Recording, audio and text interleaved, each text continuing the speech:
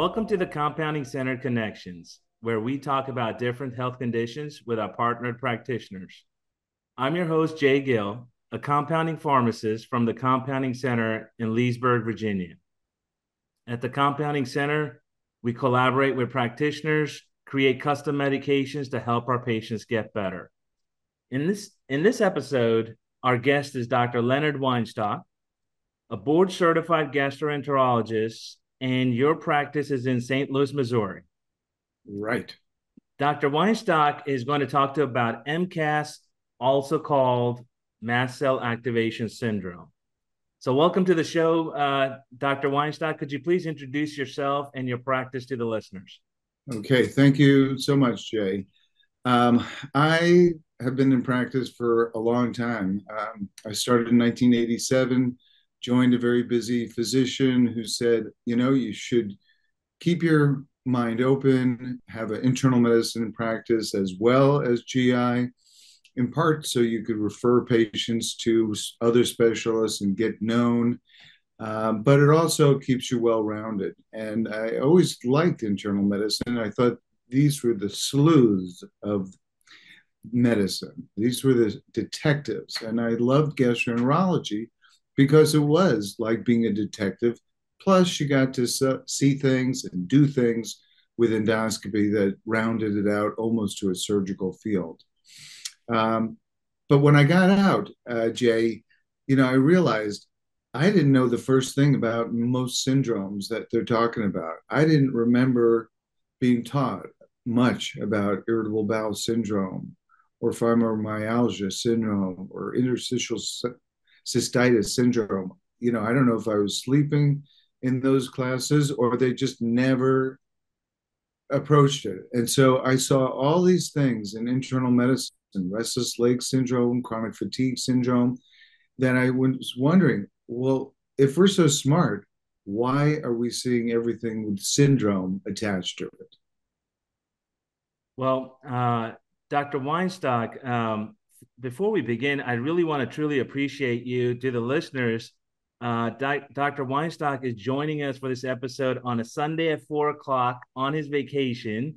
So I truly appreciate it. And you have an expert or extensive knowledge with low-dose naltrexone and autoimmune conditions. And I've been to many of your lectures, and this is the very first time we're kind of meeting virtually, first time in person kind of. So thank you very much. My pleasure. Before we begin, a disclaimer that the information discussed today is strictly for informational purposes only, not for diagnosis or treatment. And so let's get started. So usually I'm fairly knowledgeable about a condition, but in this particular case, I have to be honest, I don't know too much about MCAS. So I'm looking forward to learning from you today in this episode. Could you set the stage for us? What do you on a daily basis, could you describe in a daily basis a typical patient that you see and you suspect MCAS? Absolutely. Well, what I'd like to say is the very first patient who I diagnosed the condition was not somebody I diagnosed. It was diagnosed by somebody else. She called me up in 2016 for a consultation. She lived in Alaska. She was led through my door, so to speak, virtually by Linda Ellsgood, who runs the LDN Research Trust.org. And so Jill, I can use her name in part because she was the propositus of a case report, the first case report and paper that I wrote about MCAS. And she presented with abdominal pain, bloating, diarrhea, foggy, POTS symptoms, severe nausea, fainting, all these symptoms that we went back to ultimately and said, we've got to write this up because she was offered new treatment that had not been given before. And so that was my first publication, namely a case of MCAS and POTS alleviated by intravenous immune globulin, treatment of inflammation by low-dose naltrexone, and treatment of small intestinal bacterial overgrowth by rifaximin. And so not only did she make me aware of what POTS and MCAS was, because I wasn't taught those in med school, but I basically, with her initiative, helped cure her of her symptoms. And she went from 42 symptoms of 9 to 10 out of 10 severity with complete disability to a completely functioning mathematician, statistician, dietitian. And Jill is the most amazing person. She used to pass out when she went into big box stores. She said those were her kryptonites that weakened her, and she'd pass out. Fluorescent lights, change in atmosphere, things that you'd never think would be reasonable for a patient to come up with. How could they make that up?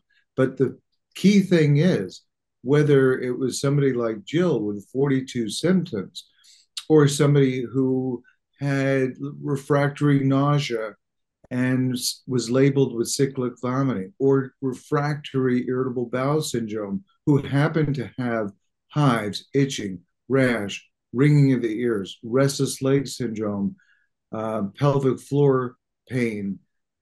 These are the things that make MCAS patients, along with two other syndromes, very common, namely the evil triad of MCAS, POTS, postural orthostatic tachycardia syndrome, and EDS, Ehlers-Danlos syndrome. So, Dr. Weinstock, can we go back to the beginning and kind of could you talk to us about what is mast cell activation syndrome and what causes it? In kind of general terms, what is it? Okay, it's an unregulated mast cell that has undergone mutation of the controller gene. So it's basically like a drunk sailor. It acts like it wants to. It spits out chemicals and which cause inflammation. The mast cell is the most important immune cell in the body. It mainly lives in the bone marrow, but what it wakes up, if you will, when there's been inflammation, infection, burn, injury, infection, leading to activation of mast cells and drawing other mast cells and other types of immune cells to the site of injury. And then normal mast cells will say, okay, you've done your job, time to quit. The angry, unregulated mast cell, because of its gene mutation, says, okay, join the party. We're going to keep on causing inflammation, and you guys can do whatever you want. So basically, we have like one set of your normal mast cells be active, and they activate other cells, in particular, other mast cells. So it's a cascading effect. So what do you get? You've got a wide range of systemic symptoms caused by activation of the mast cell line. So the mast cells are released due to inflammation, or I'm trying to figure out what comes first. Is it the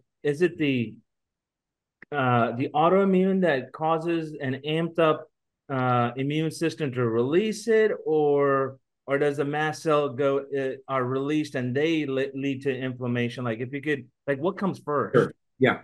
Well, first of all, let's start at the very beginning. There's a genetic predisposition to develop the disease. So, a child who has colic, headaches, constipation, maybe food allergies, but they can also have other disorders, nausea, rashes, hives. These people, little people, have a mother most often who has undiagnosed symptoms and syndromes. So she may or may not have full blown MCAS. But then she gives birth to a child who then develops symptoms because of mutation of one of the cells in their body, namely one of the lines of mast cells. And that is in part triggered by our environment, so-called epigenetic phenomenon. So if you're exposed to radon or maybe pollution or maybe PFAs in the water we drink, it will mutate. And then once you get mutation, it stays. And these mast cells then pop out of the bone marrow, go to various sites, the nose, the gut, the mouth, the skin, the vagina, uh, the cervix, all areas of body, especially environmental surfaces, and they live for a long time. They can live months to years at these sites, creating havoc. So it's spitting out from the bone marrow, disseminating in the systemic area, but they're not becoming so badly in terms of so badly uh, generated that you'd call it a cancer. That would be mastocytosis, a very rare cause of mast cell disturbance. But 17% of the Americans have mast cell activation syndrome. Okay. Um, so environmental toxins are a trigger. Are there other triggers for Yeah. MCAS? Oh, yeah. Well, first of all, you got to have the disease to get the triggers to be in action. So, in other words, Yeah. you got to have the mutated KIT gene, it's called, which is the controller gene. If, Okay. so, once you're set up with some of your mast cells like that, you've got the disorder. But of course, if you have, let's say, recurrent ear infections and strep infections as a child, A, that can activate things, and B, it might be responsible for mutations. Or you get, as a teenager, mono, and that viral infections will mutate or always lead to activation of the mast cells and get you in going into a stepwise worsening situation, Mm. just like we see in our mast cell patients who get COVID. And then that long COVID exacerbates mast cell activation, leading towards this condition. And I published a paper showing that once normal people actually get COVID, they act like MCAS patients, but they're truly not MCAS patients, but they act just like it. So long COVID is a mast cell activation type condition. Okay. So you talked about genetic mutation. Uh, uh, Two questions. Is there a genetic test, and is there any kind of a uh, like a diagnosis questionnaire that somebody at home could potentially kind of see, hey, could I possibly have this? Great questions. And we didn't collaborate on this question, but perfect question. Okay, number one, it was described in 2006 by Dr. Gerhold Molderings, and Dr. Molderings took large quantities of blood out of people with these gastrointestinal based and systemic symptoms because he thought something was going along. Could something be diagnosed by genetic testing? And he found genetic markers, and he subsequently found other mutations.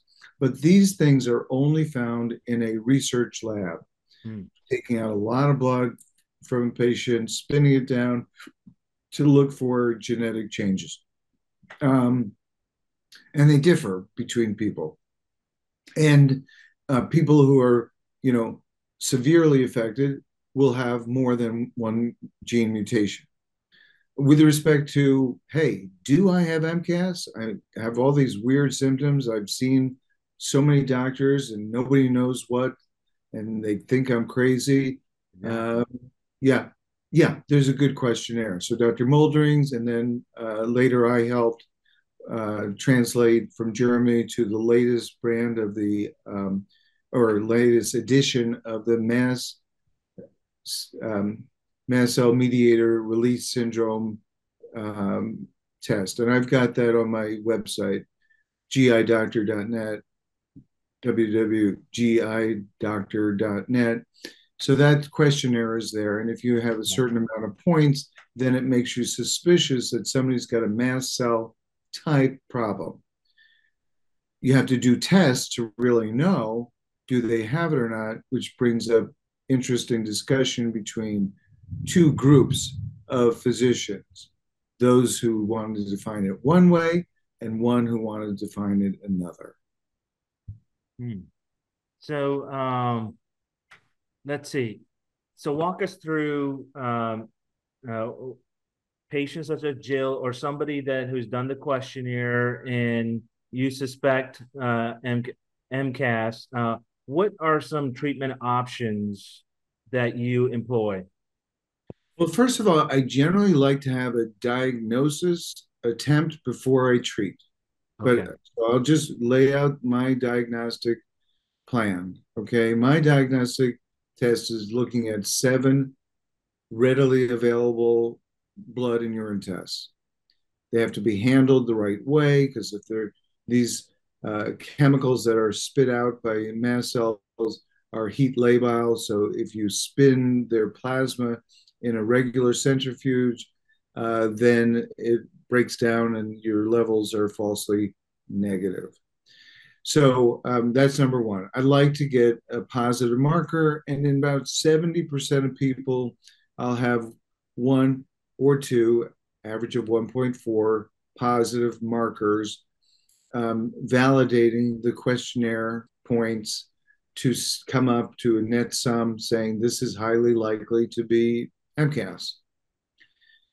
And then, in terms of the criteria to diagnose the problem, if they have symptoms in 5 or more systems, body systems, heart, abdomen, eyes, ears, nose, throat, neurological, etc., they've got a multisystemic disorder, is the main criteria. And then they have one of the following 3 abnormal chemical mediators, one of the 7, as I talked about, and not necessarily tryptase. And we could talk about that because it's so important that it's falsely thought to be a big winner to diagnose MCAS.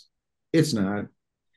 Um, and so then you have minor criteria of an abnormal mediator, a clinical response to mast cell directed therapy, or a positive biopsy stained for mast cells.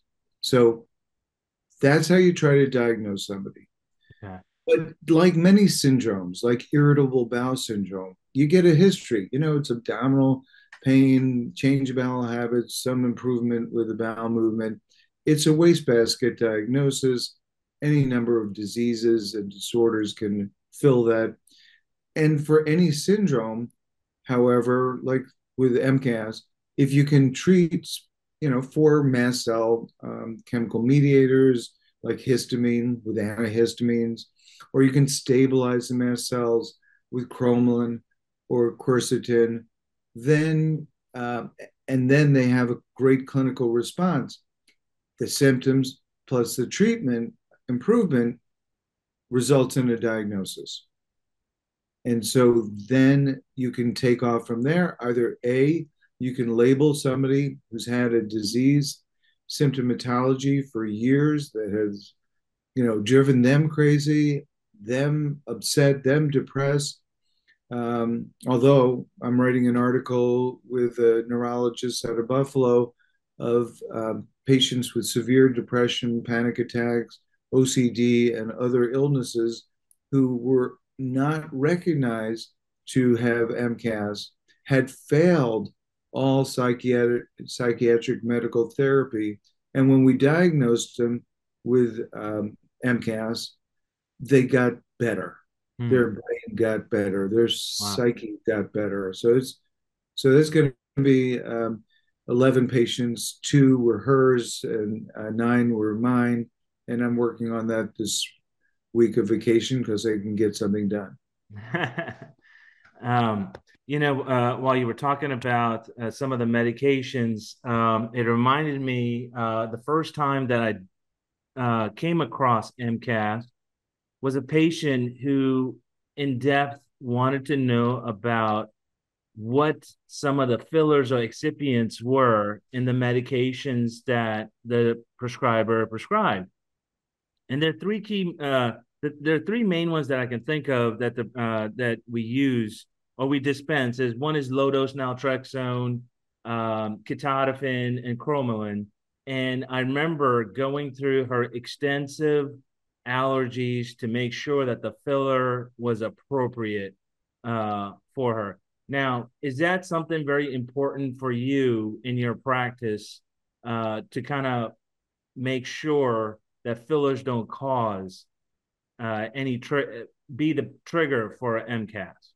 Absolutely. Well, number one, you mentioned LDN. I try LDN on every single patient with MCAS or Ehlers-Danlos syndrome, and most with POTS because it works in many. It basically the naltrexone itself reduces inflammation and pain by working Okay. on toll receptors, and then probably your audience knows that it boosts endorphin levels, which reduce T cell and B cell and mast cell activation. So it can help. And in the LDN book, number two, uh, which you can find on Amazon by Linda Ellsgood. You can find that people, have response of 60%. So I looked at my first 116 patients, and 60% got better, 20% had no effect, and 20% had side effects. And sometimes it's the side effects of the fillers, but and for instance, some of my patients have allergies to pine trees, and they are allergic to methylcellulose. So that's one thing. But not only this, Jay, I will tell patients take over the counter antihistamines, and they get worse. And so then I give them loratadine and famotidine in rice flour, and they do incredibly well. So not only the standard compounded medications that you mentioned, the three, but cromolyn rarely as well. But cromolyn can be a big win because they seem to get worse because somehow the plastic leaches into the water with the cromolyn for the standard, CVS or Walgreens prescription, but they can tolerate and do great with a compounding form. So not only changing readily available drugs into compounded drugs can be a big boom. These patients can be so sick with some things as minor as methylcellulose or cellulose. And so what you're doing and what you're offering in compounding pharmacies is really commendable. Thank you. And you know what? The listeners really need to look at the packaging and the ingredients because, when something is mass manufactured, you have to consider, production machinery, and what manufacturing uses is what works well on the machines. A penny saved on a filler when you're doing a million tablets, is $1 million to them. As a compounder, you're doing it in very small batches, very specific to that patient. And I tell you, in our pharmacy, we've chosen to actually use not even cellulose, but we choose to use a prebiotic fiber that we source from Germany to make our tablets. And most PCAB accredited compounding pharmacies will have a pretty comprehensive quality assurance program where we make sure that we're buying from reputable wholesalers that provide us with a certificate of analysis and allergen statement just for patients confidence and your confidence that the product is not causing when we're trying to help them get better. So, and that's where compounding kind of steps in. Um, moving on, how But about would you let talk? me just say, pardon me. Yeah, What you've just said, A, is beautiful. It tells people what they need to know about compounding pharmacies, but it's been backed up by a scientific article by Dr. Jill Schofeld and Lawrence Afrin, who presented cases of excipient-induced injury in MCAS patients who got better by going the route of changing and digging into the preparations. And another group of physicians in our study group are actually looking at the listing in the drug compendium, and there's two drug compendiums, and they're saying different things about what the excipients are. mm, So the regular pharmacist is going to have trouble piecing this out. Um, so it really is, it's really interesting. And for those individuals out there who have 16 different allergies to medication, it's not because you're allergic to 16 drugs. That doesn't happen. You're going to be allergic to one or two fillers or yeah, preservatives that activate your mast cells. And so many times, and I'm sorry to say, physicians, the dummy physicians, but most of physicians are dummies, will look at a list of 16 allergies in a person and say, she's crazy. Nobody has this. And it's sad. And yeah. it really is sad. But I hear this day in and day out from like patients who come in and are seen for colonoscopy. They've got all these symptoms. Yeah, that's my mast cell patient. Just ignore the fact that they have all those allergies and don't give it. And protect them, by the way, when they're having a colonoscopy and getting propofol, protect them with pre-treatment of generic Benadryl, Pepcid, Versed, and for severe problems, some solumedrol steroids as pre-anesthesia or pre-surgical approach to prevent them from having side effects from anesthetics. So, as much as a patient, we have to consider what's in their medication. How about let's talk about diet and what they're eating. What do you recommend, like the FODMAP diet, or what are your thoughts? What do you usually recommend? So Dr. Molderings, in his amazing article about pharmacological treatment and treatment of MCAS, said there is a golden rule, more or less, of 3-week trial on gluten-free, dairy-free, and histamine-reduced diet. So that's what I have my patients do.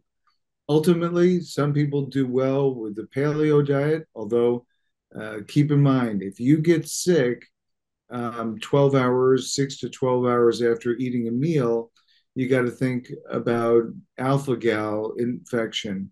So this is a Hmm. IgE mediated disease. So that anytime you eat mammalian food, steak, lamb chop, or milk, cheese, off products of a cow, you're going to get terribly ill with GI symptoms. Maybe you'll have some problems with respect to itching or hives, but most of it is GI symptoms and can go unrecognized. So think about alpha gal. It can run separately. I know in Virginia you've got a lot of tick bites going on there. And one of the ticks that's all over the country now, just used to be in the South, is the Lone Star tick, which causes this autoimmune reaction. Okay, wow. Um, all right, so how about we talk about some supplements that could give me your thoughts on good or bad to have on board with MCAS patients, okay? Okay, well, All right. guaranteed is vitamin C and D. Now, Say that again? vitamin C and D. Oh, Yeah. very, very important. Go ahead. How about quercetin? I love it. It's a flavonoid. It's what I said. It's a stabilizer. That and lutein. Pure Lute or other things on the market that supply another flavonoid, kind of like a cousin to quercetin, are great to stabilize mast cells. Okay. How about DAO? DAO, it's an enzyme that helps break down foods that you eat that are high in histamine or convert to histamine and then can't break down further. And so you're basically feeding yourself high histamines. It's its own disease, if you will. Hmm. To be honest with you, I think that maybe people have altered gut um, brain gut permeability issues, so they have increased intestinal permeability, lose some of the DAO and need supplements, supplementation of it. It probably helps about 5% of MCAS patients. Okay. Okay. Because it's kind of misleading on Dr. Google about DAO. When you read it, you think you want to have it on board, but not necessarily. Um, Correct. all right. How about spore-based probiotics? Spore-based probiotics are great if you're trying to treat somebody for mold. Um, if somebody has a mold problem, you're going to treat them with multiple things, but one of them is going to help to restore bacteria in the gut. It's very hard to give somebody a probiotic um, and change their whole gut flora. It's almost impossible. But there are particular lactobacilli and bifidobacter that reduce histamine output. So you have to just look on Dr. Google for probiotics that help reduce histamine output. Okay. Let's see. Magnesium. Magnesium, if you need it. Though you think about proton pump inhibitors. So many of my patients come to me with refractory acid reflux. And why? Because the mast cell creates histamine. Histamine drives acid levels, acid production by the cells that produce acid.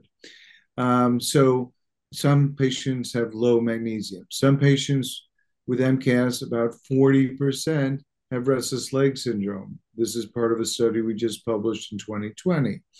And magnesium can help some of those individuals. Okay. But LDN helps a lot too. All right. How about neem capsules? So I'll use neem when there's bacterial overgrowth. I treat Okay.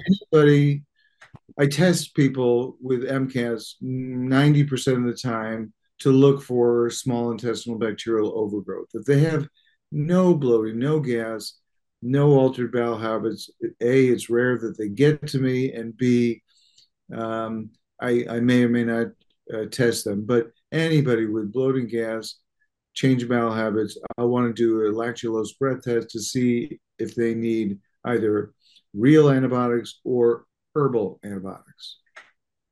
I'm gonna go back to a comment that you made about tryptase. Could you tell us a little bit about that? Absolutely. So Jill, who's a cartoonist, my propositist, the first patient I ever dealt with, is a cartoonist, and I gave her the idea is that maybe you should have one of the Ten Commandments have something to do with tryptase. So she has Moses holding up the Ten Commandments and says underneath, thou shalt not diagnose MCAS by tryptase." Ha. So, in Dr. Afrin's review of 413 patients, entitled "The Characteristics of MCAS," he found that 15% had elevation of tryptase. Um, in fact, many of those patients have this genetic condition that 6 to 7% of the population has that actually doesn't cause any symptoms.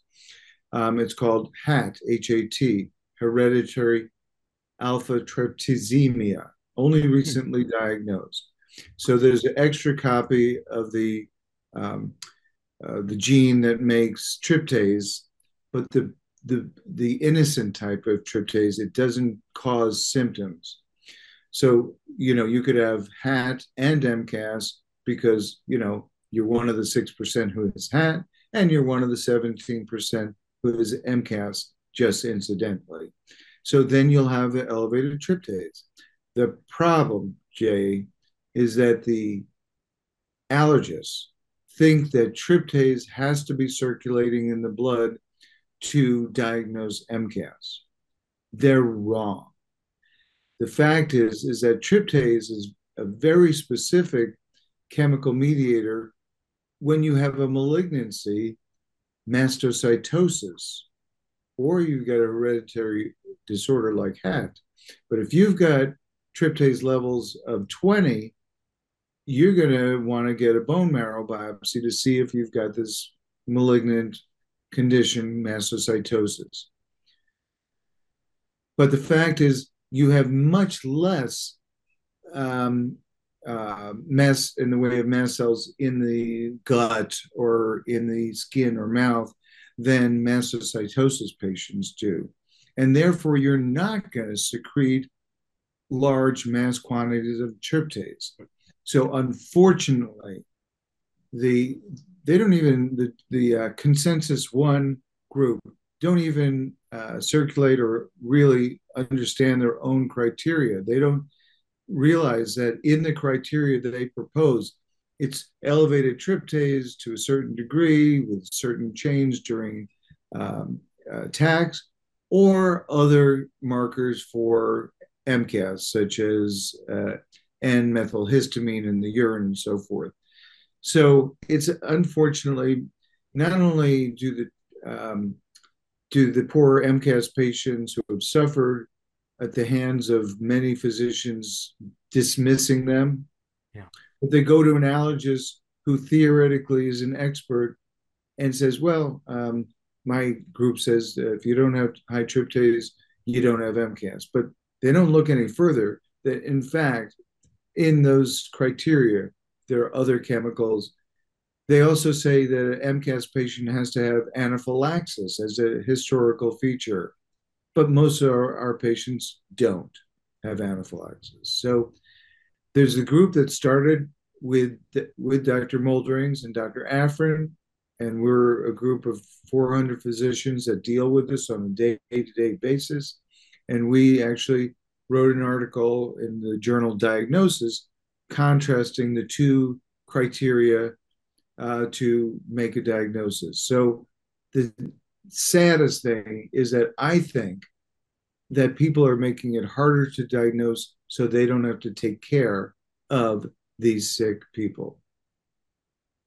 This is a great time. If you could talk to us about the documentary that you are trying to publish, if you could talk to us a little bit about that and your passion behind it to getting it out to the public.